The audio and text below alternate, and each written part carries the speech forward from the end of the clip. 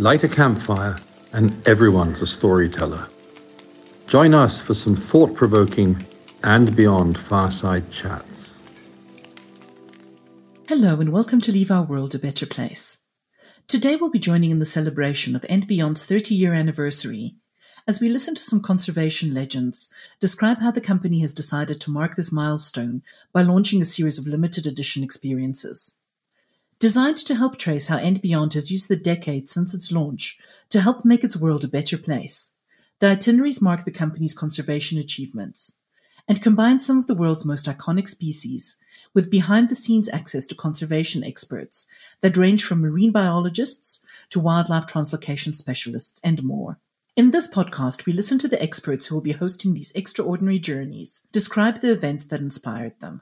First up is Nicole Robinson, And Beyond Chief Marketing Officer, who will talk about how And Beyond's vision of travel done responsibly has been brought to life.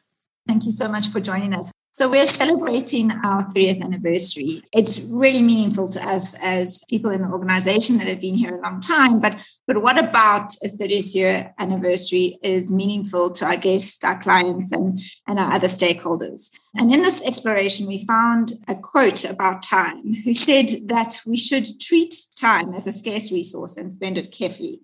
And so we had a look back at how we spent our time, and we decided to create a range of meaningful experiences that we could invite others to celebrate where we have used our time to leave our world a better place. Going back to the beginning, we acknowledged that our current impact model was created by our founders who had a vision that travel done responsibly could benefit the land, wildlife, and people in the space that we operate. They started with this crazy idea of rewilding 4 derelict farms in rural pre-1994 South Africa. And in doing this, decided that it could not be achieved without making the wildlife relevant economically to the communities surrounding those farms. This vision in 1991 was not aligned with the rest of the world's mindset at that time. Most operations then would look to build a higher fence rather than a longer table. It made us have a look, I guess, now at the definition of sustainability. And by definition, sustainability requires time as a test. For us, this past 30 years has been our test of time, and we have the privilege of celebrating the conservation and community initiatives that started 30 years ago and are still in operation. We went from Africa, those 4 farms in South Africa, and our platform has now extended into Asia in 2006 and South America in 2015. Through the years of this journey, we also reflected at the power of collaboration. And for each one of our pillars of care of the land, wildlife, and people, we have partnered with some incredible organizations. And many of those are included in the experiences that we're going to take you through. Joss, our CEO, often quotes the African proverb, if you want to go fast, go alone. If you want to go far, go together. And that has rung incredibly true of our story as well. Just deep diving a little bit into some of these partners. The Africa Foundation was started in 1992, a year after And Beyond, then known as Conservation Corporation Africa, or CC Africa, was formed. It was called the Rural Investment Fund at the time, and it was formed as our community development partner. In 2017, 2018, we partnered again with Africa Foundation to create the program Oceans Without Borders, of which one of the journeys we're going to go into today is based on. We've had a long-standing relationship with Africa Parks, where some of the animals that were returned to Phinda have done well enough to create sustainable populations that could be extracted on to create new populations in other parks around Africa. And then Tompkins Conservation, who have a similar tenure to us, around 30 years, on a South American context. We've done some advisory work with them in South America as part of exporting our model onto that continent, which Les will take you through a little bit later. In 2017, we realized we hadn't really told our impact story really much. And most of the reason for that had been is that our team had never felt like anything was ever finished. Sustainability is a big word, and it has very many facets and lots of terminology and jargon, and it never felt like they could say anything was done. And so we came up with a construct of creating goals for 2020 that we could work towards as an organization. We are about to launch in September our 30th anniversary impact review, where we celebrate the achievements that we were able to do by focusing on those 9 goals over the last 4 years. But we also launch our Vision 2030, which is our big, chunky, hairy 5 pillars that we're focusing on as an organization over the next 10 years. We've created milestone goals to 2025, and those will be in the report that we launch in September. So it's been 30 years and quite a journey. We're going to focus today on 2015 with Pinda donating lines to Apigera. We're going to focus in on 2018, where Oceans Without Borders was created, when we ventured into South America. There are many milestones along the way, and there's many more stories to tell. This batch of journeys is just the first batch. We will be launching through the rest of the year other sets of experiences that help tell some of our impact stories. I'm excited for you to meet some of my favorite storytellers as we celebrate these journeys. First off is Dr. Tessa Hempson, who has a PhD in coral reef ecology from James Cook University. For me, Tessa has a combination of deep insight from many years of study, but can explain it to me in such a way that I get excited and passionate about the ocean. So over to you, Tess. Wow, thank you, Nicole. That was a really lovely intro. Thank you for this opportunity to share some of our world with you and what we're excited about in these new journeys. As Nicole said, just over 3 years ago now, we took the success of this impact model and 30 years of experience in conservation and migrated that into the ocean. And that led to the formation of the Oceans Without Borders program, which I have the privilege of leading. It's a very dynamic intersectoral partnership between and beyond and their not-for-profit community development-focused partner, Africa Foundation. And the program spans an extent of 3,000 kilometers of African coastline currently, which covers the marine footprint of and beyond. So from Lemba Island in the Zanzibar archipelago, and then down through Mozambique, which includes Vemizia Island in the north, Benguela Island further south, and then down into the South African coastline, Isimangaliso and beyond. Central to this vision for Oceans Without Borders, while we focus very much on conservation and monitoring and community development, a core part of that is the vision to immerse our guests in these really astounding wild watery environments in an attempt to inspire, to educate, and to build an awareness about the really tangible ways that each of us can influence marine conservation on a daily basis from wherever we live in the world, and in so doing, help leave our oceans a better place. For me, one of the really, really exciting opportunities in marine conservation is the fact that we don't have to live on the coastline to impact the health of our oceans. So much of the health of our oceans is actually reliant on actions that happen many thousands of kilometers away from the ocean in our daily lives. So we can directly influence the well-being of our oceans by the choices we make on a daily basis, the things we choose to buy, how much we consume, the way we choose to travel. And it is all very much centered around this theme of connectivity in our oceans. Our oceans are fundamentally connected to each other through the watery masses that flow around our globe, through our actions and ecosystems we inhabit. This journey, this greatest marine migration expedition, is an incredible opportunity to immerse our guests in a truly spectacular marine experience, to firsthand experience the connectivity of our oceans at a truly grand scale. So if there was ever a way to be blown away and inspired by our oceans and directly experience connectivity, then the Sardine Run and this greatest marine migration expedition is most certainly it. The journey begins on a very wild and dramatic coastline. This is the Wild Coast, otherwise known as the Transkei. They're just these incredible dramatic coasts with waterfalls falling off into the ocean, and these hills that are covered in lawns and these flowering aloes that kind of roll into the sea. Just offshore, the water is literally teeming with life. It's really something to behold. This is all driven by these huge shoals of sardines and other bait fish that every year in the winter in South Africa follow the cold waters up the east coast and aggregate along this coastline between the Eastern Cape and KwaZulu-Natal.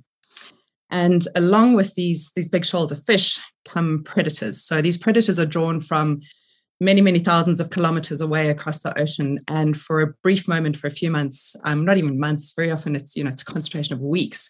The short space of time, there's this huge abundance of food on this coastline.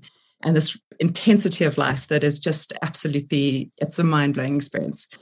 To get into it, we need to get out on the water. Every morning, we head out on a semi-inflatable boat just after first light. So it's a bit like a game drive. You head off, and those very early morning hours are the really productive, exciting time when things happen.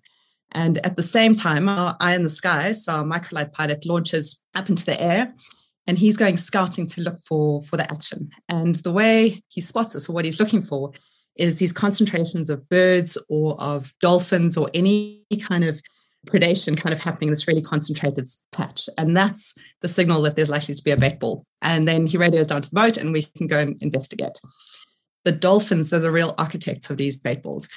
So dolphins are incredibly energetic. They can put on these speeds of over 30 kilometers an hour, and they're very impressive in terms of the way they work together. So incredibly cooperative.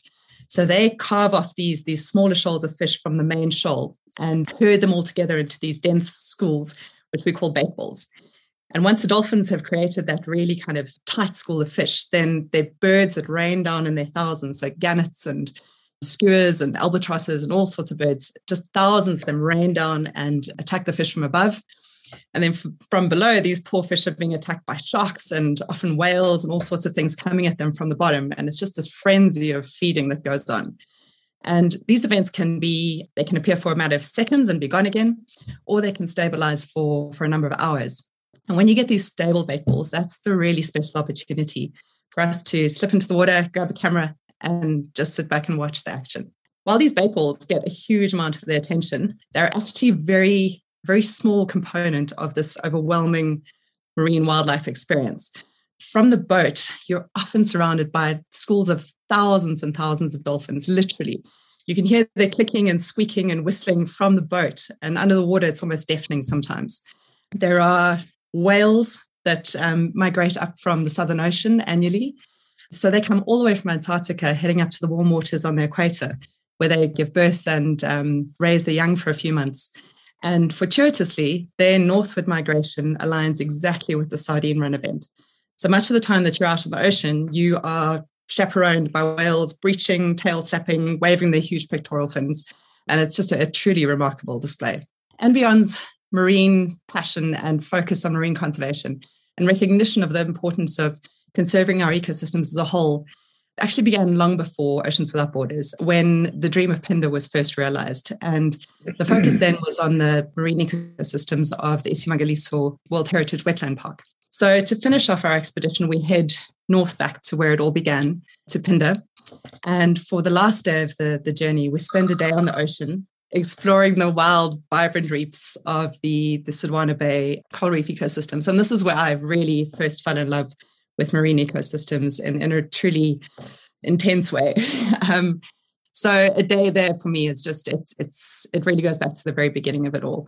And one of the really exciting potential experiences that you stand to have in Sodwana is an interaction with these bottlenose dolphins. And they're different to the huge schools of common dolphins that you mostly encounter on the Transkei coast. These ones are incredibly playful. They come and seek you out, they play with you, they'll do somersaults with you underwater. And spending a few moments engaging with these creatures is something that's nothing short of life-changing. Ending it off in Phinda gives you an opportunity to reflect on the connectivity of these ecosystems and how we need to view ocean conservation and the conservation of our wild environments as a whole, and consider how they're connected to us and our well-being. And this is something I've spent many hours discussing with my friend and colleague, Simon Naylor, who has been part of the And Beyond Impact journey from almost the very beginning. So with 25 years in Phinda and spending 15 of those years managing the reserve, Simon has been responsible for a huge amount of the conservation and the impact and the change that has happened over those years. So, Si, over to you for the next exciting journey. Thanks, Tessa. I come to you from Phinda itself. The journey that I want to sort of share with you that we've got planned is one that I was personally involved in 2015, which was the restoration of lions from Phinda to Akagera National Park in Rwanda. Yeah, just to sort of set the scene, if you didn't know where Phinda was, we're on the east coast of South Africa. The journey itself was quite a remarkable journey. I mean, if you didn't know where Rwanda was, it's in Central Africa. It's about 4,500 kilometers away from Phinda. So quite a remarkable story is the reintroduction of lions back into Akagera National Park. And this, as I said, took place in 2015. Rwanda has a very sad history in terms of conflict. And, we all know about the genocide that took place there in 1994. And as a result of that, Akagera National Park in Rwanda lost all of its lions. They had lions there up until 1994. And so they went extinct. And the reason for that was the refugees that were returning after the conflict came back and basically took all the lions' prey. They invaded the national park and lions disappeared. And that's kind of what we're going to experience is on this journey is the story of lion restoration in Pinda and the journey that these lions took to Rwanda in 2015. So basically, I just wanted to share with you what actually took place. It's slightly different to the experience that Tessa is hosting. Is this is something that was done historically, but I think the purpose of this journey is to immerse ourselves in lion conservation and how the two parks are managing and conserving these endangered. Well, they're not quite endangered yet, but we believe that there's 20,000 lions left in Africa. We've lost about 50% of our lion population in Africa in the last 25 years. And Pinda has a remarkable story of the reintroduction of lions into this sort of old farmland. And the story began with obviously the donation of these lions to Rwanda. And we selected certain individuals from 3 different prides. We had to choose these lions very carefully, and we decided to take them from different prides to increase the sort of genetic profile of these animals. Remembering that in Rwanda, they're going to become an isolated population there. So we wanted as much genetic diversity as possible. So we darted 5 lionesses. What that means is shooting them with a tranquilizer dart, and then we would place them into our bomas or enclosures. And we kept them there for about a month just to acclimatize firstly to one another, and then also just to prepare them for the long journey to Rwanda. And then, in June 2015, we then prepared these lionesses for the long journey. What was also very, very key for us was to ensure that we sent healthy lions, and here we are checking for various feline diseases. Lions, even wild lions, do pick up a number of diseases that obviously, you don't want to send lions to start a new population that are unhealthy. Unfortunately, the lions that we have at Pinda are some of the most healthiest and genetically diverse lions in South Africa. And then the journey itself, basically, we would have to redart these lionesses, and we designed and built special crates that they would need to sort of stay in for their 24-hour journey to Rwanda by plane. These crates, there's a little sort of box inside there so that these lions, we would, obviously they go in sleeping, but we would wake them up so that they're not sleeping the whole journey. So they're fully awake, but obviously sedated to keep them calm. But we could water them and we don't feed them on the journey. They were transported to Johannesburg by road, where they then went onto a plane, went through customs, can you believe it, and immigration. And then they arrived in Rwanda 12 hours later. And what was quite amazing, lions had been extinct in Rwanda for about 15 years. And there was a lot of excitement about these lions. And the whole country got very, very excited about these lions coming back after, being absent for so many years. And this offloading of the crates in Kigali off the aircraft, and then they proceeded to drive them to Akagera National Park. So what's very important is before they release, they spend about 2-3 weeks acclimatizing to their new home in a boma again, and they were fed there. And what was quite remarkable is how these lionesses bonded with each other. They're all unrelated, which sort of disproves the theory that you can't put unrelated lions together, and that would form the nucleus of this new population. And what's really incredible is how they've done in Akagera. It's obviously been 6 years now, and through close monitoring in Akagera National Park, the population has now reached about 40 individuals. And a lot of work has been done on monitoring them and research. The whole journey has been incredibly successful. And what's quite amazing about this whole story is Pinda did exactly what Akagera did 30 years ago. There weren't any lions here on Pinda.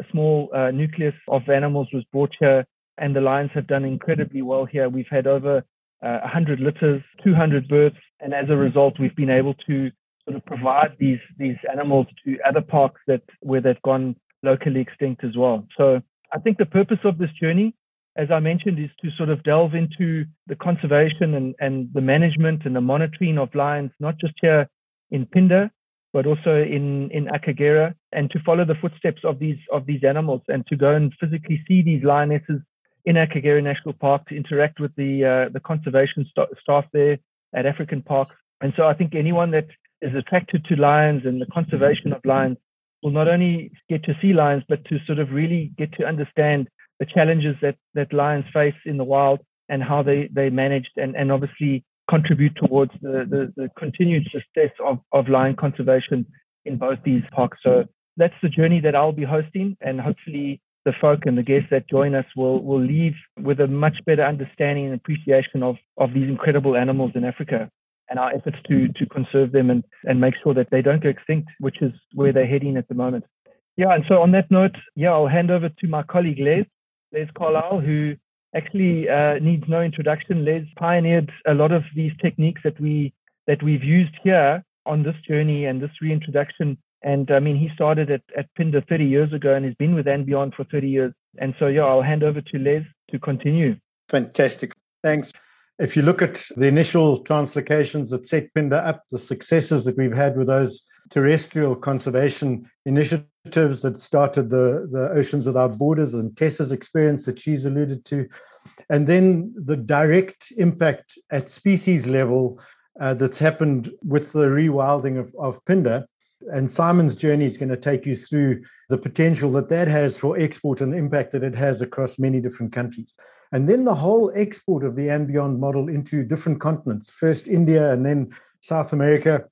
And I've got the privilege of hosting this trip into South America, which is really quite remarkable. With two different countries, we're going to Argentina and to Chile.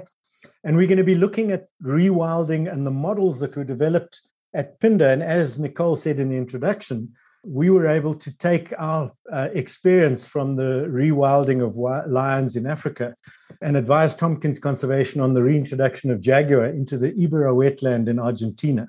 And this is just the most remarkable place. It really is.